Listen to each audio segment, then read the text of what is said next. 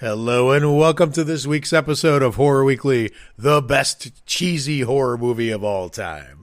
I'm pretty excited about this episode because I think there are really special and surprising things going on with this. So we asked 500,000 horror fans online that question: what is the greatest cheesy horror movie ever made? And we've got a clear winner. It was a tight competition, so we've got a lot of good voting and commenting to break down on this episode. So the first thing I did not expect with this was how controversial this subject was going to be. I mean, I'm not like the biggest horror comedy person in the world. I'm probably a little too serious personality wise. So we've done some pretty weighty subjects, some pretty dark and intense movies on this podcast. The saddest horror movie, Death of All Time, was one of my favorite community votes that we did an episode on. And I was like, all right, well, this episode's going to be really light because it's a light subject. And then like a war broke loose in the voting over the definition of what cheesy actually means. So let's try to get that out of the way before we jump into the actual voting, where I'm also really excited because for the first time in this podcast, I'm going to make my own personal pick the same pick as the winner from the community voting. I don't usually do that, even if I agree with what you all have chosen as like the number one pick. I try to like bring in another movie to talk about just to get another angle on the conversation. But this time, so part of this episode is just going to be a love letter to this movie. This movie is so special to me. It's one of the movies that made me a horror fan in the first place. I was really glad to see that it got the top voting, but I was like, there's no way I'm not talking about this movie myself because it's one of my favorite movies. I'm not horror movies of all time. So we'll get to that in a second. But first, what is cheese? Here's what Michael Davis had to say on the Facebook page, the Horror Weekly page, in the voting. He said, quote, genuinely my favorite genre of films. Can honestly say I'd rather watch cheesy horror over almost any other style of cinema. So choosing my favorite is very hard. Frankenhooker, Leprechaun, the whole series, but number 3 specifically, Reanimator, Demons, Critters, and still dozens / hundreds more, unquote. And the reason I'm starting with that comment is, I mean, look at the variety of films this one person is voting for. There were a lot of people who didn't want to consider Frankenhooker a cheesy horror movie. I think that we are going to need to have a spectrum here. It feels like light cheese to me. I never for a moment considered Reanimator cheesy just because it's such a exquisite film that I never thought, I mean, let's be honest. I think going into this, my definition of cheesy was something like unintentionally bad but fun. Or maybe, I don't even know the intention matters. Sometimes you can pull off an intentionally bad, quote unquote, bad or fun. But I think that definition is wrong. I mean, is Leprechaun bad? No. Is Critters bad? No. I could see how like a film critic might have thought those movies were bad, but that's not what we're about here. And like, there was such a wide variety of films in the broader voting. I mean, some people said Fright Night, which I did not, it was a title I did not expect to see in the voting. And then it swung all the way from Fright Night to Cindy, who's in our supporter group, supports the podcast. Thank you so much, Cindy. She says that her husband voted for Plan 9 from Outer Space. And there's a wide range of quality difference between Plan 9 and Fright Night, I think. So there were people in the comments talking about campy horror movie versus cheesy. And it went on and on. I was like, you know what? I got to get this episode going. I'm going to rework my definition. So the definition I came up with is movies that intentionally lean into very well-known tropes. So like, let's use corny one-liners, or let's use a bunch of cliches. Let's scare a bunch of teenage cheerleaders. Let's bring in some scary clowns. And I think the humor element is important, whether you're laughing at the movie or with the movie. even though, as you'll see from the list, cheesy movies can also be quite scary in parts. One of the top winners in the voting, this movie has a scene in it that's so disturbing, it's really hard for me to watch. You're going to laugh so hard when you find out what movie I'm talking about. And all this is to say that cheesy is not an insult, by the way. It is, it could be if you were using it as like a movie was trying to be really serious and came off as really cheesy. But the way we're using it here is not an insult at all. These are some beloved and pivotal horror movies we're going to be talking about. So starting out the countdown with a few dozen votes was Sorority Babes in the Slimeball Bowl-orama. Kendra Carpenter kicked us off on the voting for this one, saying, quote, "This is always my answer to this question. It's literally one of my favorite things ever, starting with the incomparable and iconic Linnea Quigley. Audio from the film was sampled on Static X's single I'm With Stupid off their debut album Wisconsin Death Trip. It has throwbacks to classic horror, terrible puppetry, puns involving a character named Taffy. It's loosely based on the classic horror story The Monkey's Paw and cheesier than Alfredo sauce. I came to love this movie as a child watching USA Network's Up All Night with Gilbert Gottfried and or Rhonda Shearer with my older brother. One of my favorite childhood memories. I think I'll watch it again if I can find it. Okay, sorry. I horror nerded all over the place, unquote. Don't apologize. That's an amazing comment. And a really fun movie. And with a few more votes than that movie, we have Neon Maniacs. Jose Gonzalez kicked this voting off with, quote, "This movie is such a beautiful piece of crap. I love it. Scenes that go nowhere, and for some reason, monsters that have no coherent theme. It's amazing," unquote.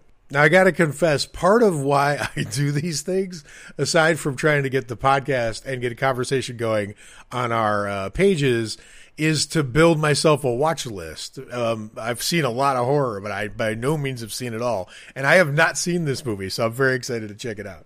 Okay, then we had about a 4-way tie at the 100-vote threshold. So with around 100 votes, we had Ghoulies, Blood Diner, Bad Taste, and Silent Night, Deadly Night 2 with the famous "It's Garbage Day" moment.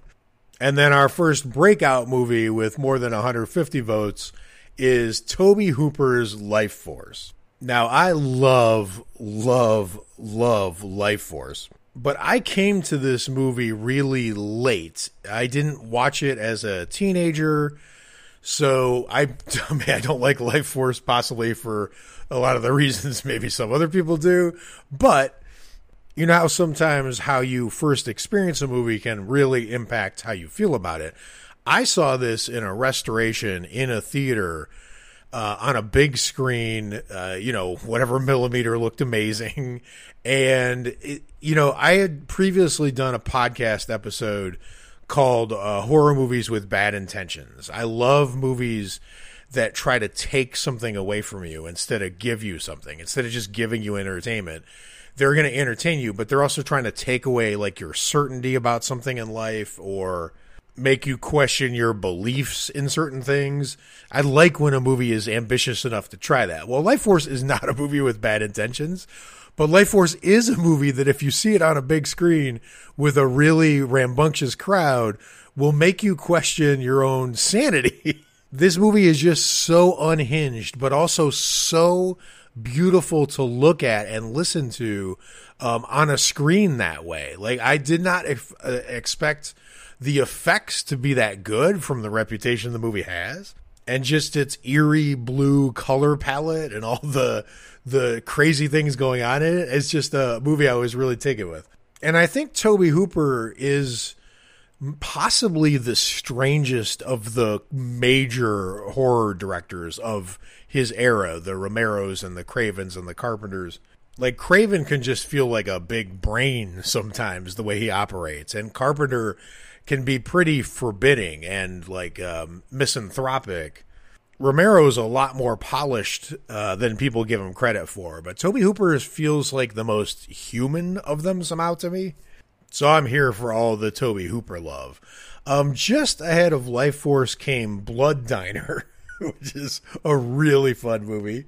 And then with more than 200 votes, we have Maximum Overdrive from 1986, directed by, and I believe still his only directing credit, Stephen King himself. It's interesting, as I'm recording this is the day of the release of a couple of great horror movies, also from 1986, Night of the Creeps and Texas Chainsaw Massacre 2, speaking of Tobe Hooper. And now looking at Maximum Overdrive here, also from 86, it just reminds me of how interesting that year was for horror. But Maximum Overdrive is always like such a fun moment for me when it comes up on our pages, because I can tell there's a whole crop of people. I saw this movie pretty young. It didn't scare me at all, but I think there's a bunch of people who saw this maybe even younger than I saw it, who were terrified by it. And I find that really interesting because as silly as that movie can get, it's one of those first movies that kind of thought through what we would end up thinking through a lot more now with like Tesla self-driving cars and AI. Just machinery out of control has gotten way more relevant over time than less. And that movie's just got a great cast, a killer soundtrack, unforgettable moments of mayhem. Now, a little bit ahead of Maximum Overdrive is Hello, Mary Lou, Prom Night 2. Now, I think Prom Night 2 is a fantastic movie with a couple near fatal stupid flaws, but still just an incredible watch. There's an interesting behind-the-scenes dispute about this movie. The producer, Peter Simpson, said that he thought this was going to be his, quote, fucking best horror film ever, unquote. But he claimed that he didn't like the way the director, Bruce Pittman, handled a lot of it, and that he had to reshoot with Samuel Goldwyn about half the movie. He claims it was going to be a non-prom night related movie when the script was first developed, just called The Haunting of Hamilton High. But they ended up making it a prom night sequel, which I don't know what he was thinking. Of course, this is a prom night sequel. What else are you going to do in Hamilton High, for God's sakes? But maybe that complicated history explains a couple of the flaws in this movie. But let's first just talk real quick about what's great, and also whether it's cheesy or not, which I think we can just get out of the way. I remember loving this movie. I actually watched it as the last Drive-In episode when Joe Bob did it. For my first rewatch in a long time, and now I rewatched it again just before recording this podcast. And while I was rewatching it, I was like, this movie is pretty amazing. Is this even cheesy? And then the kid gets zapped through his computer, and I'm like, oh yeah, this is a cheese fest. Never mind. But first of all, Lisa Schrage, who plays Mary Lou Maloney, makes this whole thing. I mean, her performance is incredible. She's actually fairly frightening. I don't think I'd survive a stare down with her. And just her sinister glee as she waltzes through this movie is amazing to watch. But to be honest, all the performances are good. I mean, we even have Michael fucking Ironside in this movie, who's an incredible actor, although they don't really give him a lot to do in this one, unfortunately. But he still kind of steals the moments he's in. He's like magnetic on the screen. The main character, Vicky, is also wonderfully performed by Wendy Lyon. She was in The Shape of Water. She played a secretary in that. So she's got acting chops for sure. As a matter of fact, she's so likable that I think it really makes the movie work to a large extent that she gets so ruthlessly possessed. I mean, I'm going to spoil this movie, so if you haven't seen it, you might want to skip ahead 2 minutes here. But her full-on possession by Mary Lou happens relatively quickly, and then as soon as she's possessed, there's none of that like exorcist moment, fight from within, fight her, Vicky. She's gone. She's erased. That character is full-on Mary Lou in Vicky's body for almost the full remainder of the movie after it happens. And I remember the first time I watched this thinking, did they just get rid of Vicky altogether? Is this poor girl, like, she's shot, her body's going to get killed, and she never gets one chance to come back into the movie and say anything or even fight for her own body? She's just, like, gone? It gives a kind of funny movie a weird tension. And I got to be honest with you, even though the ending looks really good because they finally get to have Michael Ironside act creepy for like full on creepy for the first time in the movie, which is a great visual. I kind of just didn't like the ending. It felt if they had just gotten rid of Vicky, kept her gone from the jump, it would have been super rattling. Audiences probably wouldn't have liked it, which is probably why they didn't do it. But I would have loved if they Dick Halloran her there.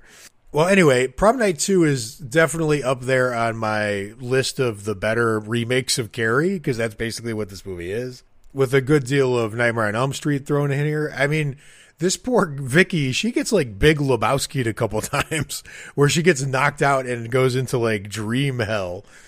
But it's just how inventive the movie is visually and also with the kills. The way they get rid of Jess is so interesting. They tease you with the huge paper cutter thing and then make it look like it's going to be some kind of hanging situation and then just chuck her out a window. And it's great perspective where they put the camera on the ground after we discover her dead. It's a lot like what Hitchcock did in the end of the Psycho shower scene. We've got the amazing rocking horse sequence, which is, I think, the one everyone talks about when they talk about how outrageous this movie is, but it's actually the chalkboard getting sucked into the chalkboard and the random scrambling of the help me letters into like the way they end. It gives me a chill every time I watch it. I mean, actually unsettling. This movie definitely doesn't pull any punches with the what it does when it kills the priest, which is not just a great death, but also a great body discovery scene. And then the locker crushing thing is just ruthless. Now, I'm going to be comparing this movie a little bit to our winning choice, which I can't wait to talk about. But there's that old saying about how conservative horror really actually is underneath. It seems very radical, but it's always punishing the people who are sexually licentious. It's enforcing kind of like male dominance a lot of times. Basically, if you break the moral and ethical rules that are common to society, you end up going to hell or getting killed mercilessly. And I think there's a lot of that in this movie, and I'm not sure how aware the movie is of it. Mary Lou is the grand exception, of course. She's breaking all the rules, but she definitely gets ultra punished.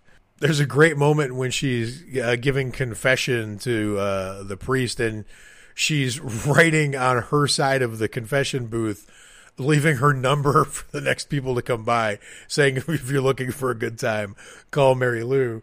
But, like, she gets immolated in the beginning of this movie. She doesn't even get to enjoy being prom queen. Now, granted, she is acting in unfortunate ways to some of the characters, so, like, I guess that makes it... They're not going out of the way to make her sympathetic. Obviously, she's the villain, but... She burns to death first, right? And then as soon as they find out her ghost is coming back, the people who killed her, who were complicit in it, the one who actually killed her and then the one who, I don't know what he was trying to do. He could have like tried to save her help, and he just like was crying on the floor, banging his fists on the floor. It was like the worst rescue attempt I've ever seen. But these two guys, as soon as the Reverend gets word that she's coming back, he tries to do like a full-on exorcism, which is a great moment in the movie, but he's like, "Be gone, demon." I mean, demon, this is just like some poor girl who's come back for revenge that I think is semi-justified in a way. And now you've got her like sitting right hand to Satan right next to Beelzebub. I don't know if that makes sense to me. Anyway, I just think Prom Night 2 is an extravagant good time, anchored by an all-timer performance from Lisa Schrage. Just great stuff. Okay, let's talk about our third place, second place, and first place movies, or as I know them, the Night Trilogy. Apparently, if you're going to make a great cheesy horror movie, get that word night into that title somewhere, because in third place, we have Night of the Demons, which is, we all know this movie. Don't need to talk about this a lot. In second place, which is the movie that I think, because I'm going to have a little issue with calling our first place winner actually cheesy. If I didn't think of it as cheesy, this would have been my pick. The absolute masterpiece, Night of the Creeps. I've got good news. Your second place movie is here. I've got bad news, though. It's dead. I've got more good news, though. It's got Tom Atkins in it, who is just always amazing. I heard another podcast I was listening to describe some movies as a good sit. And this is, Night of the Creeps is a great sit. It's just endlessly, extravagantly rewatchable. Such a blast and a good time. But now let's get to the winner.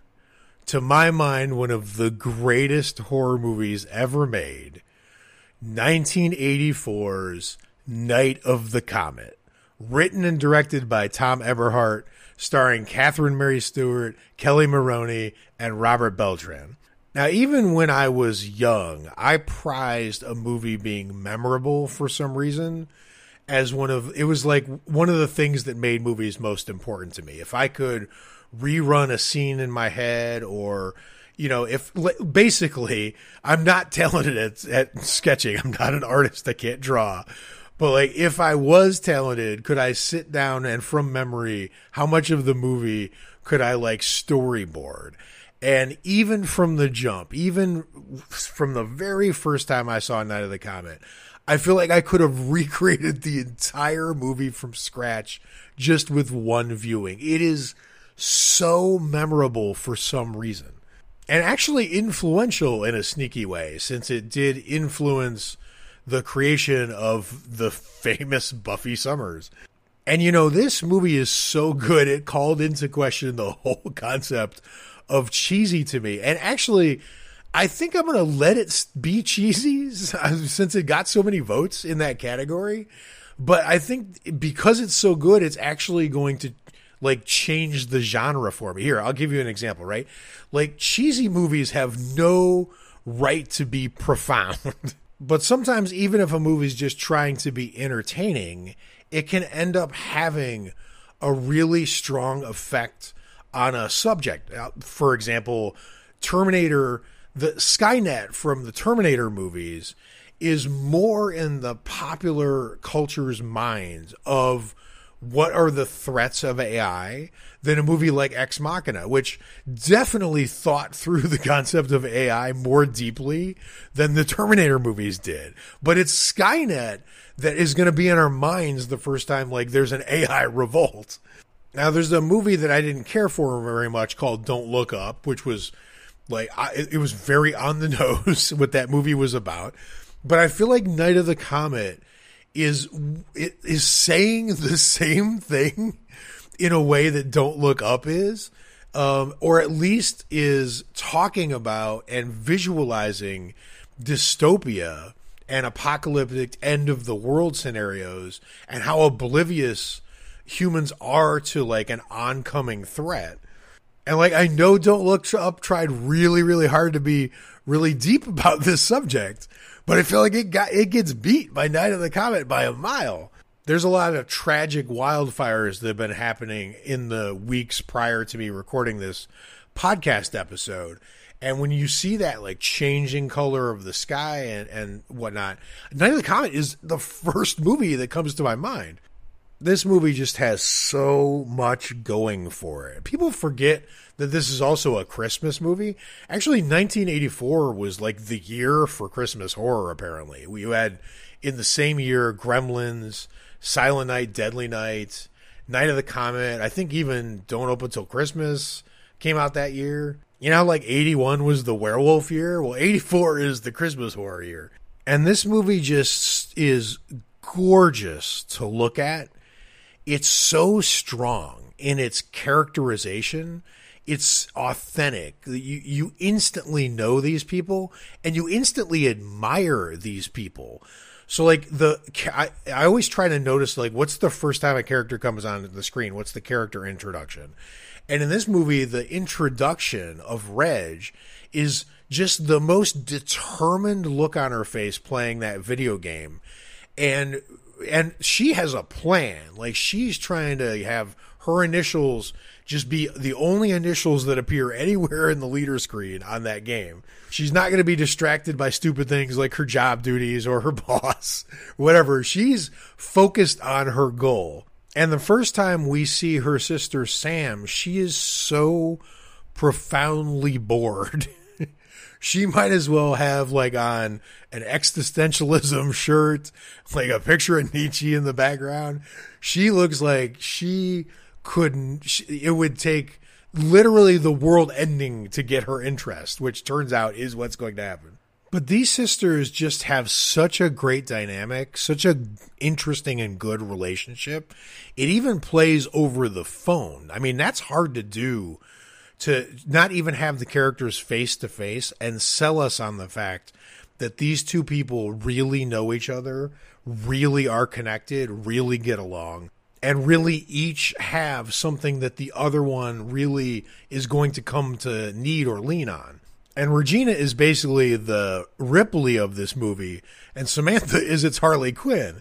The absolutely bone-chilling and haunting mall scene, well, it's a super fun scene at first, and then it goes badly sideways. This scared the hell out of me when I was a kid and I first saw this scene with the let's play a game. It's called Scary Noises guy. Oh my God, terrifying. But before they get captured, Samantha is running around this scene like Harley Quinning it up. Just absolutely carefree at playing life and death stakes. So obviously I'm jumping around a bit out of enthusiasm. I'm assuming you've seen the movie. If you haven't, please fix that. I just can't imagine not enjoying this masterpiece. But like the whole comet arriving and wiping everybody out, the color of the sky afterwards, the silence, the dust of everyone getting turned into ash, with all their clothes intermingled with it, is still haunting. And then after having coincidentally been in shelter situations where the comet rays couldn't affect them, as Reg and Sam emerged the next day, we get this incredible sequence of automated things gently springing to life. It's sinister and actually kind of sad. We have like the in the pool water starts moving. This flotation duck starts going across the surface. That a kid was once playing with it, but now the kid has been vaporized, so it's just this duck taking its melancholy path across the pool. The pool, like cleaner Roomba thing, just churns to life and starts cleaning the pool that no one's going to be using. The school bell ringing in the background for like classes that will never come. And then most startlingly, the radio station with apparently a disc jockey just in there playing songs, which we're going to find out in a second. But before that happens, we get an absolutely brutal first kill as Reggie's boyfriend gets taken out at the theater they were staying in by our first zombie. And this is startling for a few reasons, because we're not quite sure what these things are. And this one strikes so quickly with no warning. I think he uses a wrench to kill Larry. So we got two wielding zombies, and he can talk. We find out later when he confronts Reggie in the alley behind the theater. So as horror fans, we're all thrown off here. What kind of zombies are we dealing with? These comet zombies seem to be dehydrating into dust, so they need blood more than flesh, it seems. And they're also decaying pretty fast. It's just kind of like a horrible recipe, but the look of the first comet zombie is amazing. Just a great design. And Reggie is so cool in this scene. She's like communicating to the zombie, I don't want to hurt you. Obviously thinking that it's just like a crazy guy, right? But like still the fact that in the first time I saw this scene, like we just watched this zombie take out her larger than her boyfriend. And I felt, even the first time watching it, not knowing what was going to happen, no threat to her. I felt like she had the situation handled from the jump, and she does. Reg and Sam have an awful mother, so I think the unsung hero of this movie is their dad, because they're all kinds of prepared for tough situations in terms of gun training, like self-defense training. There's a very oddly touching moment once Reggie gets out of there. She's driving on her motorcycle through this amazing sequence of getting through Los Angeles seeing all the disintegrated people on the ground, the clothes, just great shots of the sky and the buildings. Just, I mean, this movie is like a series of paintings in moments. But when she's heading home, she gets to a stoplight and just stops. There's no traffic. Nothing's moving. Clearly nobody's left. There's a car next to her with nobody in it, just playing a song. And she's just sitting here, like, waiting for the light, still obeying the rules out of habit in an empty world. And then she gets home and she has to convince Sam that the world has ended. And it's really emotionally affecting. It's a great, like, little sequence of moments of her saying, there's no kids outside playing. There's no one answering phones. And the way Kelly Maroney plays this is just so interesting because she doesn't want to face this reality. So she just goes back to, Jamaican breakfast or whatever. But it's in a determined way. It's not in a weak way. It's got its own strength to it. Her denial has its own, like, stubborn strength to it, which is so much better than a movie like this on paper should be pulling off. But the scenes are really good. So because the sisters think there's someone at the radio station because there's a voice coming out of it, they drive there, find out it's a pre-recorded show that's playing, and then we have another great setting. I loved the theater setting with the signs, with the, Midnight Comet Show, or whatever it says on them.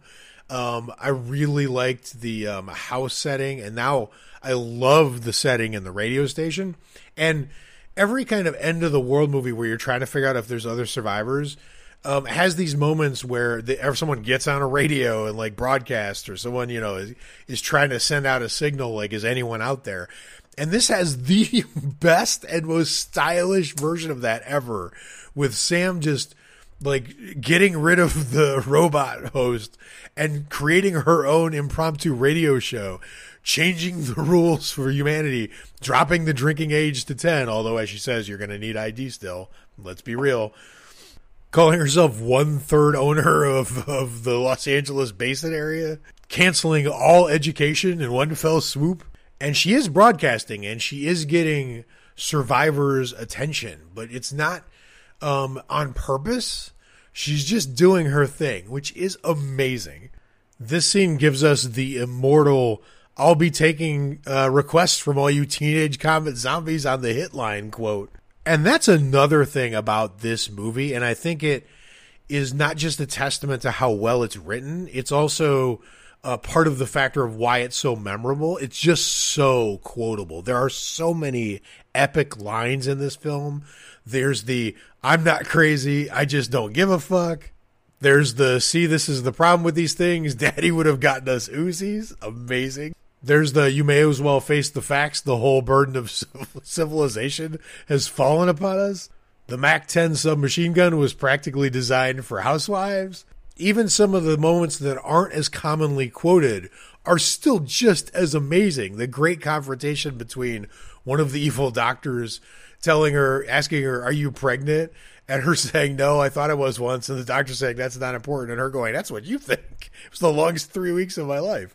I mean, it would take me a full 10 minutes to quote them all. So I'm not going to do that. But, like, this is such a rich movie verbally. Now, the remaining scientists that we're at least aware of at the end of the world in this movie have turned themselves into a group of vampires. They're basically just taking blood to try to theoretically make serum, but they're just like pulling blood from every survivor they find, which is terrifying in its own right. I mean, we're already dealing with comet zombies here. Now, like, Stephen King's The Shop has entered the picture. But that's fortune for us as the audience, because we get treated to two great new characters. One named Audrey, played by the fantastic Mary Woronov, and the other Dr. Carter, who's the leader of the think tank, played by the legendary Geoffrey Lewis. And I think it's really interesting. I read somewhere that the director had talked to the Catherine and Kelly about what would you want to do? What would you be doing at the end of the world? Like, what would you be interested in? And it led to some of the scenes in the movie. So the fact that he was pulling from the actual actors who were going to be portraying this, I think is amazing. And if that's true, that it steered the movie, I think that's just a wonderful way to do something like this. So, and if I remember what I read right, the directors or whoever was relating this said that it was sort of fun, right? Like the end of the world is fun to think of. I mean, they had a horrible parent. They, as far as I can tell, Reggie's boyfriend wasn't all that magnificent. It didn't seem like life was super fun. And now you've got your run of the place. So let's go shopping, and they're going to go to the mall. And they only got sad when they thought of like, what's the dating going to be like at the end of the world? Which is, I'm glad Hector, the character of Hector, is in this movie Robert Beltran's fantastic. I mean, everyone is fantastic in this movie, but the character it's interesting that they were able to get a character in here and not have someone get between the wonderful dynamic between Reggie and Sam, that they were able to keep that intact and introduce a fully integrated other character into that mix. Is just, I mean, I'm just going to say it. It's really deft. So our heroes go shopping. They get into what to me as a kid was the scariest moment of this film. Just absolutely horrifying. We've got this like zombie. I don't know what he's giving like a diatribe on capitalism and achievement. It like reminded me of some of the speechifying that Negan would do on Walking Dead. And then the sisters get separated. One gets taken back to the think tank. One stays with Audrey. And I remember, I mean, I'm sort of counting this as attached to the mall scene because all of this really bothered me as a kid when I first saw it. I found all of this unsettling, but the movie gets an almost hushed vibe after the sisters are separated. It's like someone went by and tripped over the power cord and pulled the power cord out of the wall. Like their dynamic was what was powering the movie. And now it was just like coasting like a ghost ship in the fog. The movie is coasting and it feels a little lost. I don't think it was lost. I think it's on purpose. I think it was to get this haunted vibe. And it's just a testament to how powerful the performances are, that just by separating two characters, you can change the alchemy of the entire movie itself. Audrey does the right thing. She takes out her colleague. She keeps Sam safe. It's almost weirdly parental. Like this was the good mom that was missing from the movie, and she's here very briefly, but it's just wonderfully well done. And meanwhile, Reg is back at the think tank, and this is like Ransom, a Red Chief situation. Like, you almost got to feel bad for the think tank because Reg is not taking any shit. She is not intimidated. I love how crazy she's driving Jeffrey Lewis in the interrogation scene when he's trying to interrogate her. Just amazing. She's like being held captive and she Bourne supremacies her way out of it. Like the thing that Jason Bourne does when he's being held in the embassy by the low level, whatever, CIA, FBI, whatever that guy is. She like sets up like a bait and switch. So when the guy turns his attention, she can clobber him on the head, calls him a jerk, gets herself out of there. Meanwhile, Sam and Hector are riding to the rescue with this Trojan horse / dynamite strategy that is just absolutely magnificent. And Sam, again, she just has like this, I mean, almost sinister glee with which she's going about freeing her sister and also just straight up fucking with the think tank. Like, I can't believe we don't have more movies with these two, or even three, even adding in Hector characters in them. It makes me, like, I'm glad it's perfect the way it is and just left that way, but oh my God, I crave so much more of this. Sam, even without knowing it, kills everyone on life support.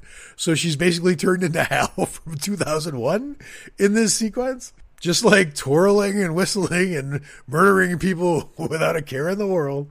They do rescue the only good people seemingly left, the two innocent children, because now that Audrey's left us, there's not really anyone else to care about, except for one last surprise at the end, which we'll get to, which is also incredible.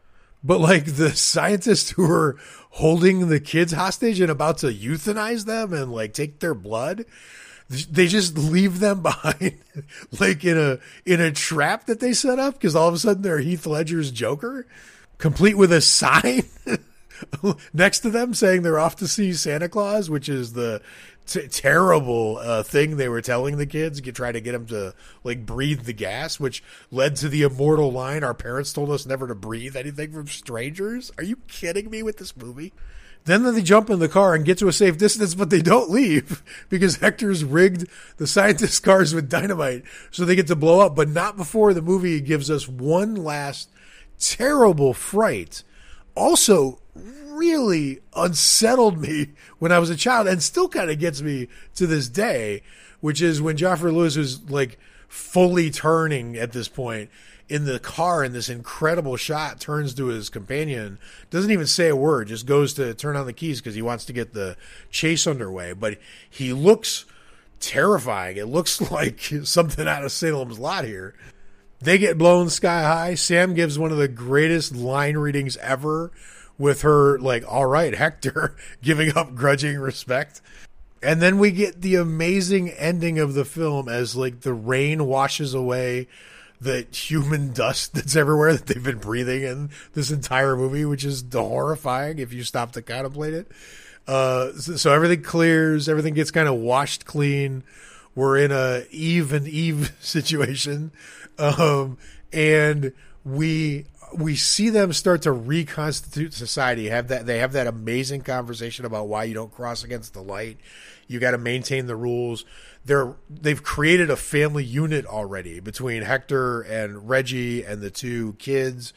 And it's so funny because we've looped back to the beginning where we first met Sam, where she was like terribly bored. Because the kids are so bored with having to dress up and get their pictures taken. This is what I was saying about the cheesy thing, but like, this is a cliche. This is a trope, but it's doing it so well, and it's doing it absolutely consciously on purpose, which is why I don't feel like cheesy is exactly the right thing to say about any of this going on, because this is the Citizen Kane of combat zombie movies. But we get Sam refusing to wait for the light, getting into the middle of the street, and then the only car left on planet Earth coming screaming down the street and almost hitting her, because this movie is ingenious and brave, and when it goes for the joke, it goes for it. Now, I didn't mention when we met Reggie that she was playing a video game and putting her initials on it. What I didn't mention at the time was she was annoyed to no end by the fact that someone else's initials had gotten to 6th place on the leaderboard, and those initials were DMK, which are immortal initials in horror now, as far as I'm concerned. And I think one of the great undersold moments of this movie is when she goes back to play the video game later and gets him removed from the chart. She gets to put Reg in 6th plate and watch DMK's initials go. And if you go back and look at that scene in that moment, everything we need to know about this character is in that moment. Like, that's how good this performance and writing are.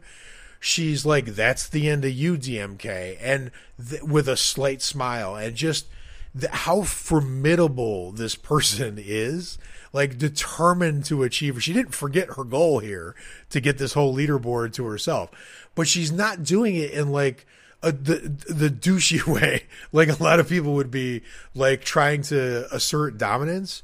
She's just doing it because it's not about dominance. It's about a goal she set for herself. It's about a measure of control she can assert in a life where she's still too young to get full control over it. She's like 18, I believe. She's right on the verge of seizing the wheel, of getting control, and she's almost like preparing herself for it. So back to the end of the movie, Sam's dodging this car, gets out of the way, and then now we have like two couples instead of one instantly created. So Sam isn't left out. She gets her own boyfriend, and her boyfriend is Danny Mason Keener. And as he drives away, we see the license plate says DMK. And, you know, a lesser movie, I mean, it's a great moment, but a movie like not as great as this would have ended on that license plate shot. But we get this really cool, quiet moment of the rest of the family unit playing football out in the middle of the street, ignoring their own light rule, right? Because Sam has already blown that rule, right? But like just this moment of we're in such good hands with civilization being restarted by these people. Like, here's the thing. The nauseating thing that happens at the end of Kubrick's Doctor Strangelove, where the people that are left in the bunker, the president and Strangelove himself and the generals and the Russian ambassador or whatever, and they're all kind of like mulling over what if there's a nuclear apocalypse, like how do we restart society? And they're like, we take the 500 best people, best according to us. So of course, that includes all of us. And then we repopulate the earth from those people. And as they're talking through their plan, you can tell instantly that they're going to be redoing every single mistake that humanity has made. And it's just all going to happen over again. The most terrifying concept in philosophy is a thing called eternal recurrence. It was invented by Nietzsche, and his idea was everything's going to happen the same way over and over and over again, eternally, with no out, no stop. Everything is just going to be the same over and over, which is horrifying to think about, right? But in a lot of end of the world movies, either try to sell you that the people they're leaving you with are going to do it better, or they're telling you that it's all going to happen again awful, or they just end it, right? Like Don't Look Up or Melancholia or whatever. Of all the end of the world movies I've ever seen, and I've seen a lot, this is the one I would pick. If we had to pick people to restart civilization from scratch, it would be these people. And maybe the people at the end of Mars Attacks, but then the world didn't really end there. And I'm only saying Mars Attacks because I always want to live in a yurt or igloo or whatever he says. This should be the new housing structure of choice for humanity as we rerun things. From top to bottom, from edge to edge, inside all the corners of this movie is greatness. I fucking love Night of the Comet. It's scary, it's interesting, it's radical, it's brave. It tries crazy stuff, but still feels super real and grounded. And there's just never been anything else like it. There's as good as The Exorcist is, as good as like a lot of the greats of horror are, as good as Rosemary's Baby is. Like, I've seen other movies eventually capture a lot of that feel. There's nothing like Night of the Comet.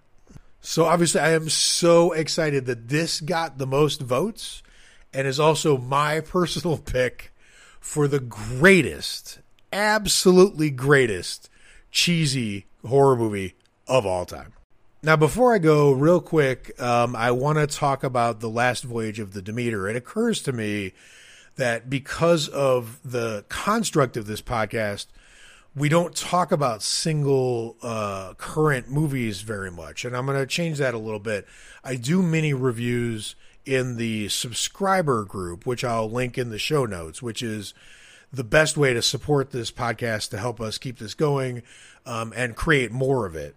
And I do have to mention that supporter of Horror Weekly, Lee, came up with the idea for this episode. So you can go into that supporter group following the link in the show notes and give me direct suggestions about what the podcast episode itself should be. Like, what is the question? So if you've ever had the urge to ask more than 500,000 horror fans online a question, you can ask them through me. So just come into the subscriber group and give me that suggestion, and I will try to make it happen for you if it works. But because 99% of all other horror podcasts do precisely the single movie review thing, whether they reach back in the past to review a movie like let's do a review of Halloween 3 or whatever, or whether they're reviewing, the movies coming out currently, that's kind of like what everyone else is doing. And it's very hard to do that when you've built the podcast the way I have. But I liked Demeter a lot. I didn't love it, but I enjoyed it. It was fun. I think part of why it feels a little bit like Flat Soda is that it isn't surprising in any way, especially once the trailer gave away the look of the creature. And I know that annoyed a lot of horror fans, and I respect that. I I sort of felt the same way, but I don't think the creature look or design was the point exactly. It's not like it was so spectacular that you were going to be overawed when you saw it. It's really, it would be disappointing to know what the xenomorph looked like before you went into Alien. But with this one, it didn't really bother me that much just because the design wasn't that impressive. It was cool, and it was good to see Dracula trying to make Dracula scary and not leaning into the romantic elements of it, right? Which I like that part, but nothing about this movie is surprising. The setting is amazing, which I knew I figured would be the case going into it. Being on that ship with the creaks and the sounds and the claustrophobia and the, that period feel to like what it was like back then to be out in the middle of just like an awfully big ocean with just wood and nails holding things together and the stars to navigate by is just an inherently interesting concept. So that was great. The creature design was okay. I mean, it looked cool. It looked a little ridiculous in parts. It looked kind of scary and intimidating in parts. The performance was fine, like with what it was given to do. It's the atmosphere of the film, right? Which we all know going in is probably going to be the strength of the movie. And then the characters they had to add to the actual story, because this is pulled from an actual chapter of Dracula, they clearly added some characters to make things go. And I like the additions. We clearly needed people to care about being added to this movie, since we kind of know how the whole thing's going to turn out. And Clemens, the main character, I guess, is fine. The captain of the ship is really cool. He's actually in the story, so that makes sense because they had something to draw on there. And then my favorite character was Anna. Like they introduce, Dracula's, he's just taking food for the trip. So he's got a couple extra humans or whatever in his crates of dirt, in case like there's not enough people on the ship to eat during the voyage. Or he's attached to her because it's hinted that there's some kind of connection between them. He's not turning her or killing her the way he's doing when he's ripping their throats out and making them turn. She hasn't fully turned, so it's a slow, torturous process for her. But I thought she was just stellar. I thought the fact that she was the only one with the presence of mind to blow her way into through a door obstacle while the other men were ineffectually like pawing at it and banging on it was really cool. I thought the way she was kind of dropping the knowledge throughout the movie was just enough. It wasn't a lot. She was getting a little exposition in there, but she was really good at it. And I thought her character was really, really well drawn. And then, the rest of the ship people are sort of hard to distinguish from each other. And the other thing that the movie really has going for it is this movie just doesn't pull very many punches. It pulls like a Dr. Sleep baseball situation that I did not expect to go down the way it did. And it was, I think the thing that makes the movie into the edge of very good from good is that it's ruthless about who's in trouble, who's in danger. And I like the visual of the final scene. I'm trying not to spoil the rest of it in case you haven't seen it. But in the final moments, there's a great callback to a Kane we see earlier, which gives us like full-on classic Universal horror vibes. And a callback to also the knocking sound, which is a really cool sound effect that I think they overused in the movie. It would have been cool once. They tried it like 3 times. It was like get boring after the 3rd time they were introducing it. But it is a cool idea, and the callback to it being brought back into the movie with like in a different way. And then the final visual of it is a very Jack the Ripper-esque, just a really great visual. So, I love this director. I'm the hugest fan of Troll Hunter. I liked Autopsy of Jane Doe, which was also really good with sounds. That bell, Jesus. So it's got a good cast. David Dastmalchian as the second in command is he's good. I mean, he's got a great screen presence. It's just, again, I don't feel like either him or Clement really were given that much interesting stuff to do. It was really, for some reason, all the interesting stuff was being given to Anna and to some respect, the captain of the vessel himself.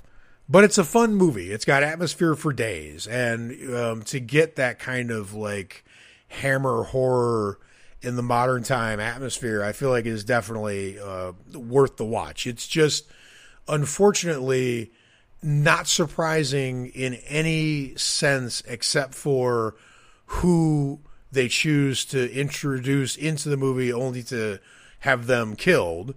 And that ruthlessness is a point in its favor, but in terms of its overall construction and execution. So I'm not talking about story here. Like I knew going into it that the story is already a known quantity, right? So there's only so much you can do with that. It's like, you're not going to Inglourious Bastards this thing and completely change the history of Dracula. I don't think that would be a step too far for a director and team trying to do a love letter to something that they were obviously going to stay mostly true to. So that was never in the cards, that kind of radical notion. But it's the execution of it, right? Like, it's just good where I expected it to be good, and boring where I expected it to be boring, and flawed where I expected it to be flawed. So it's a really good movie with a choice about the Dracula design that works where it works, and then when you stop to think about it, doesn't make a lot of sense. And then it's a little too long and a little too repetitive, and there it is, right? I don't have a rating system for us yet, and I'm very interested in what the community would think. So if you're in the subscriber group, drop a post there. You can try to do it on the page, and I will try to see it. I promise. It's just when a page has 550,000 followers, the volume of incoming messages and comments going on is just impossible for me to see them all until I turn this into my full-time thing, which I'm hoping to do. So, but I will definitely see it if it's in the subscriber group, and it's likely I'll see it if you say it on Threads, because our following is not that large there, so it's hard for me to miss things.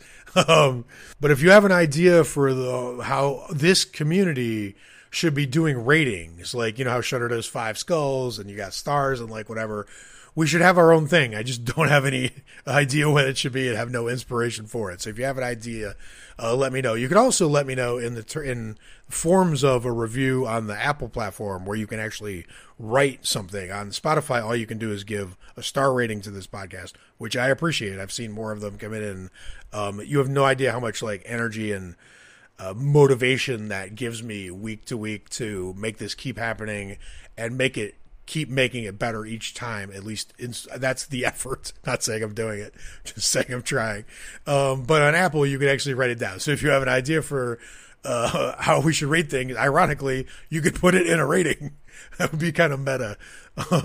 We didn't have any written reviews from last week's episode, Space to Now, which made me a little sad, but like, I'm trying not to be greedy. I'm just trying to be grateful, because I have no right, and I had no expectation to have as many amazing ones that have been there so far. But if you haven't done it yet, and that's something that you have it in your heart to do, fantastic. You have no idea how much we appreciate it here.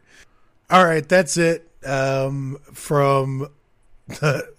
be taking no more requests at this time from all you teenage comet zombies out there on the hit line. The hit line's closing down until next Wednesday. Until then, have a great horror week.